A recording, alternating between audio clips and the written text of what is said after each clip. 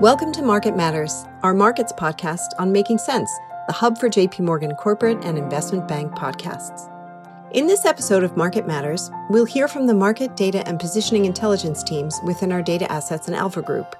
They'll be talking about key macro, micro, and political themes in the context of our high-frequency trading data and proprietary signals from JP Morgan's markets business. Hi, I'm Eloise Goulder, head of the Data Assets and Alpha Group here at JP Morgan. Today, I'm joined by Krupa Patel, head of our International Market Intelligence team. Krupa has a wealth of experience in markets, and her team is responsible for providing high-frequency, quantamental content on European and Asian markets. Joining Krupa today is Junho Jung, who also works in the International Market Intelligence team with a particular focus on Asian markets within the team, and who has a background in Asian market strategy and sector research. Given how much there has been going on in Asia recently from both a macro and a geopolitical perspective, I'm looking forward to asking both Krupa and Junho how they see the risk-reward for the region over the coming months. So Krupa, let's start with you. Thank you so much, as ever, for being with me today. I know for a few months now you've been saying that Asia is one of the few remaining bright spots in the global economy, but the region has underperformed US markets amid the rally over the last 6 weeks or so. And of course there have been geopolitical tensions. So would you say Asia still remains a bright spot? Thanks, Eloise. That's a great question. So yes, as you point out, for a few months now, in our international market intelligence pieces, we have indeed been saying that with inflation and growth-related headwinds growing in Europe and the US, Asia, with its reopening economies, accommodative central banks, particularly in China and Japan, is a bright spot in the global economy. Now, this better macro outlook relative to many DM markets is what has helped MSCI Asia Pacific outperform MSCI World by 10% from its trough in mid-April to the recent peak in mid-June. Since then, however, we have seen this trade weaken, and MSCI Asia Pacific has actually underperformed its DM peers by 7%. So what has driven this reversal in the region's performance trends over the last month and a half?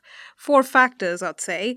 Firstly, renewed growth concerns in China due to a mortgage crisis over many borrowers refusing to pay their mortgages on unfinished housing projects. That coinciding with the re-emergence of COVID infections, which has prompted renewed tightening measures across many parts of China. Unsurprisingly, all of this has started to weigh on the region's incoming macro data in recent weeks, which has been notably weaker. 2. Growing speculation of a potential yield curve adjustment by the Bank of Japan post former PM Abe's tragic assassination, which has also led to the yen appreciating versus the dollar by 3% over the last 2 weeks. 3. An escalation of geopolitical tensions between US and China over Taiwan, over US House Speaker Nancy Pelosi's visit to Taipei, which has led to heightened concerns over potential sanctions and military drills from China. And finally, from a more global perspective, a rally, perhaps a bear market rally, is finally materializing in the S&P 500, which has driven investor interest away from Asia and towards the US over the last month or so. So going back to your original question, is Asia still a bright spot in the global economy? I think the answer is not anymore, albeit there are still some interesting opportunities in the region that are worth a look here. Okay, thank you very much, Krupa. That's really interesting. So can we dig a bit deeper into that last point you made there about there still being some interesting opportunities within Asia? What are your highest conviction ideas within the region now? Thanks, Eloise. So, given the renewed growth and now geopolitical concerns in China, and in light of the recent hedge fund selling we've seen in the region through July after strong buying in May and June based on our positioning intelligence team's data, I think for now it makes sense to rotate out of China and into markets where there is comparatively more macro support right now.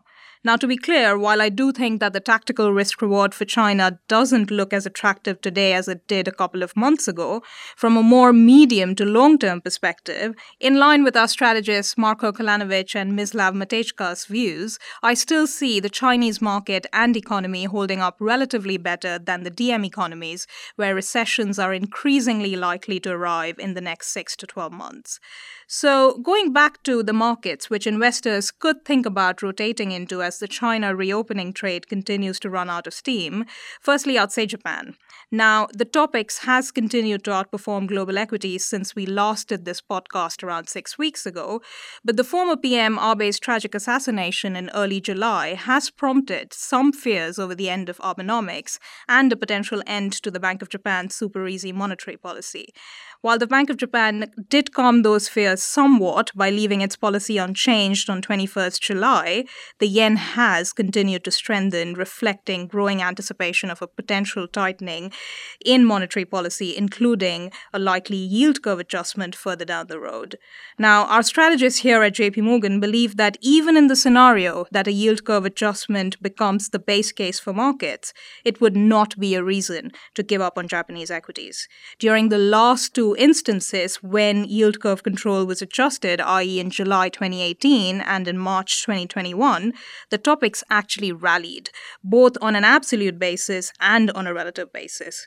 So if anything, the recent concerns around a change in the Bank of Japan's policy stance is a reason to load up on Japanese equities further. This is a region which is increasingly gaining traction with global investors, and this is something we're seeing even on our positioning intelligence team's data. And that's suggesting that the region is being bought continuously in the last few weeks. So my view here remains that with a better growth trajectory to many DM economies, more definitive reopening potential than China, and game-changing inflation, which could pull the Japanese economy out of deflation for the first time in decades, all of these are reasons for global investors, and not just Asian ones, to continue adding exposure to Japan. The second market that we've been quite constructive on, in line with our Asian strategists, is Korea. My colleague Junho on the podcast can talk more about this, but from my side, the fact that we're seeing a strong rally in the growth versus value factor on the back of falling bond yields, I think means that having a tech bias in portfolios makes sense here. One of the best ways to do this in Asia at a headline level, we think, is via the KOSPI, 30% of which is the tech sector. Thank you, Krupa. I know you spoke about Japan at length on our last podcast together, so it's great to hear about Korea as another interesting opportunity at this stage. So, Junho, can I turn to you?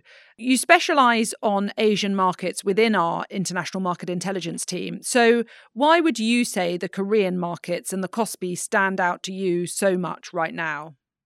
Thank you very much for the question. Now, KOSPI was one of the worst performing indices globally in first half 2022, negative 12% against the MSCI World, with number one, sharp depreciation of the Korean won, which triggered large foreign investment outflow, and number two, all global headwinds like inflation and supply chain disruptions exacerbated in Korea due to its high exposure to both tech and exports. However, we think Korea could actually be posed for a tactical rebound with a recent shift from value to growth, a view that both our equity research house and we have been pushing. Korea has over 30% exposure to tech and will likely benefit from such flow. Such seems to be similar on a flow perspective. Recent data from our positioning intelligence team shows that while positioning in Korean tech was very light throughout first half, it has been slowly rebounding. On a fundamental perspective, we see 4 signals that Korea could be ready for a rebound. Number 1, Korean won now looks technically oversold, which is supported both by recent currency flow along with our FX equity strategy team's modeling. Number 2, Korea finished all of its elections in first half with a market-friendly party winning the majority. Therefore, Korea has higher political visibility and should see some tailwind like tax cuts, incentives, and friendlier policies for equity investments. Number 3, on a relative basis, Korea's PE valuation sits at 1 standard deviation below the 10-year average against the MSCI World, and we note that MSCI Korea has rarely dipped below 9, even during key recessionary periods. Furthermore, during second quarter, earnings were quite supportive, with majority of key companies posting beats. Number 4, higher nuclear generation and centralized energy system allows Korea to ease concerns on a potential energy procurement crisis that many of its global peers are worrying about. In other words, production decrease from energy rationing is not a big concern here. On a basket level, we suggest investors to look at Korean tech names, especially memory and semis, along with Korean shipbuilders, due to its strong market leadership in the shipbuilding sector, especially in LNG carriers. That's fascinating. Thank you, Junho. Now, before we wrap up, I'd like to turn back to Krupa for an update on European markets.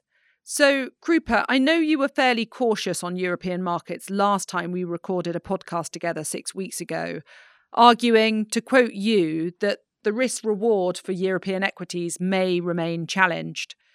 Since then, it seems to me that European markets have faced further headwinds, with the ECB starting its tightening cycle last month in the face of weak macro growth, political headwinds including in Italy, and of course, gas shutdown risks continuing to weigh on the region.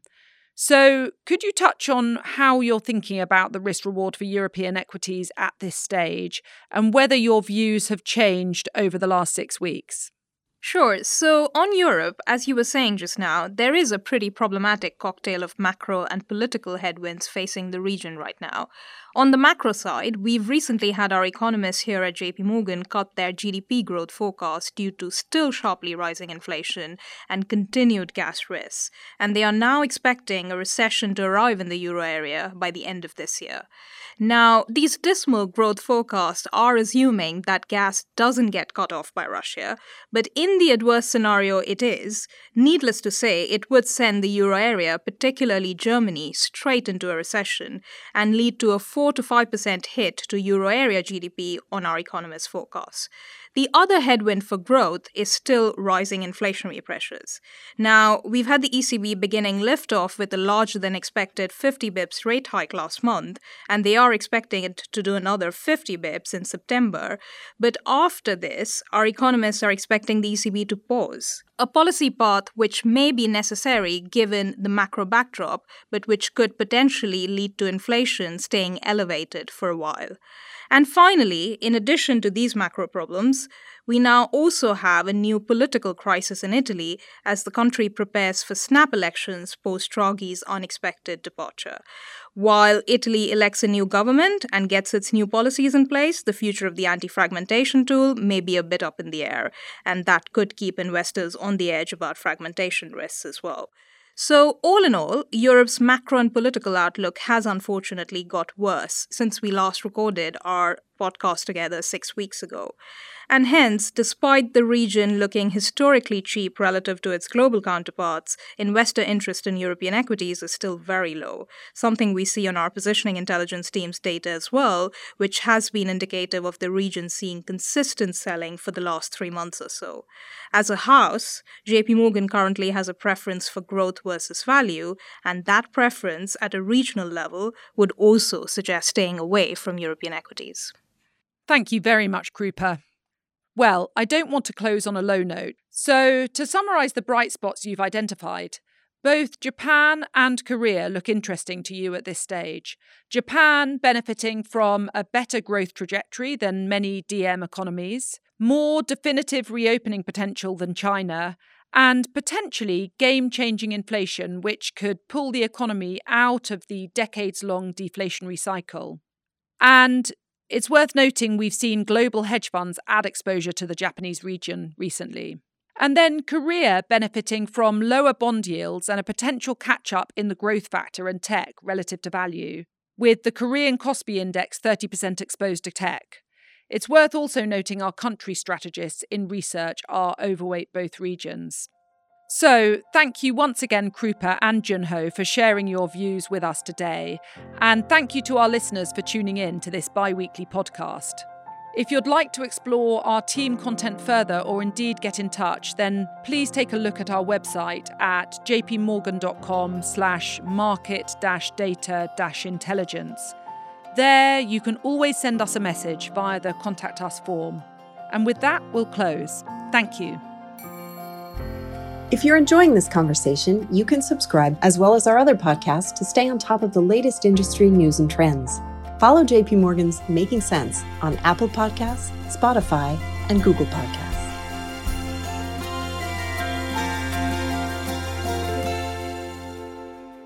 The views expressed in this podcast may not necessarily reflect the views of JP Morgan Chase & Co. and its affiliates, together JP Morgan. They are not the product of JP Morgan's research department and do not constitute a recommendation, advice, or an offer or a solicitation to buy or sell any security or financial instrument. This podcast is intended for institutional and professional investors only and is not intended for retail investor use. It is provided for information purposes only.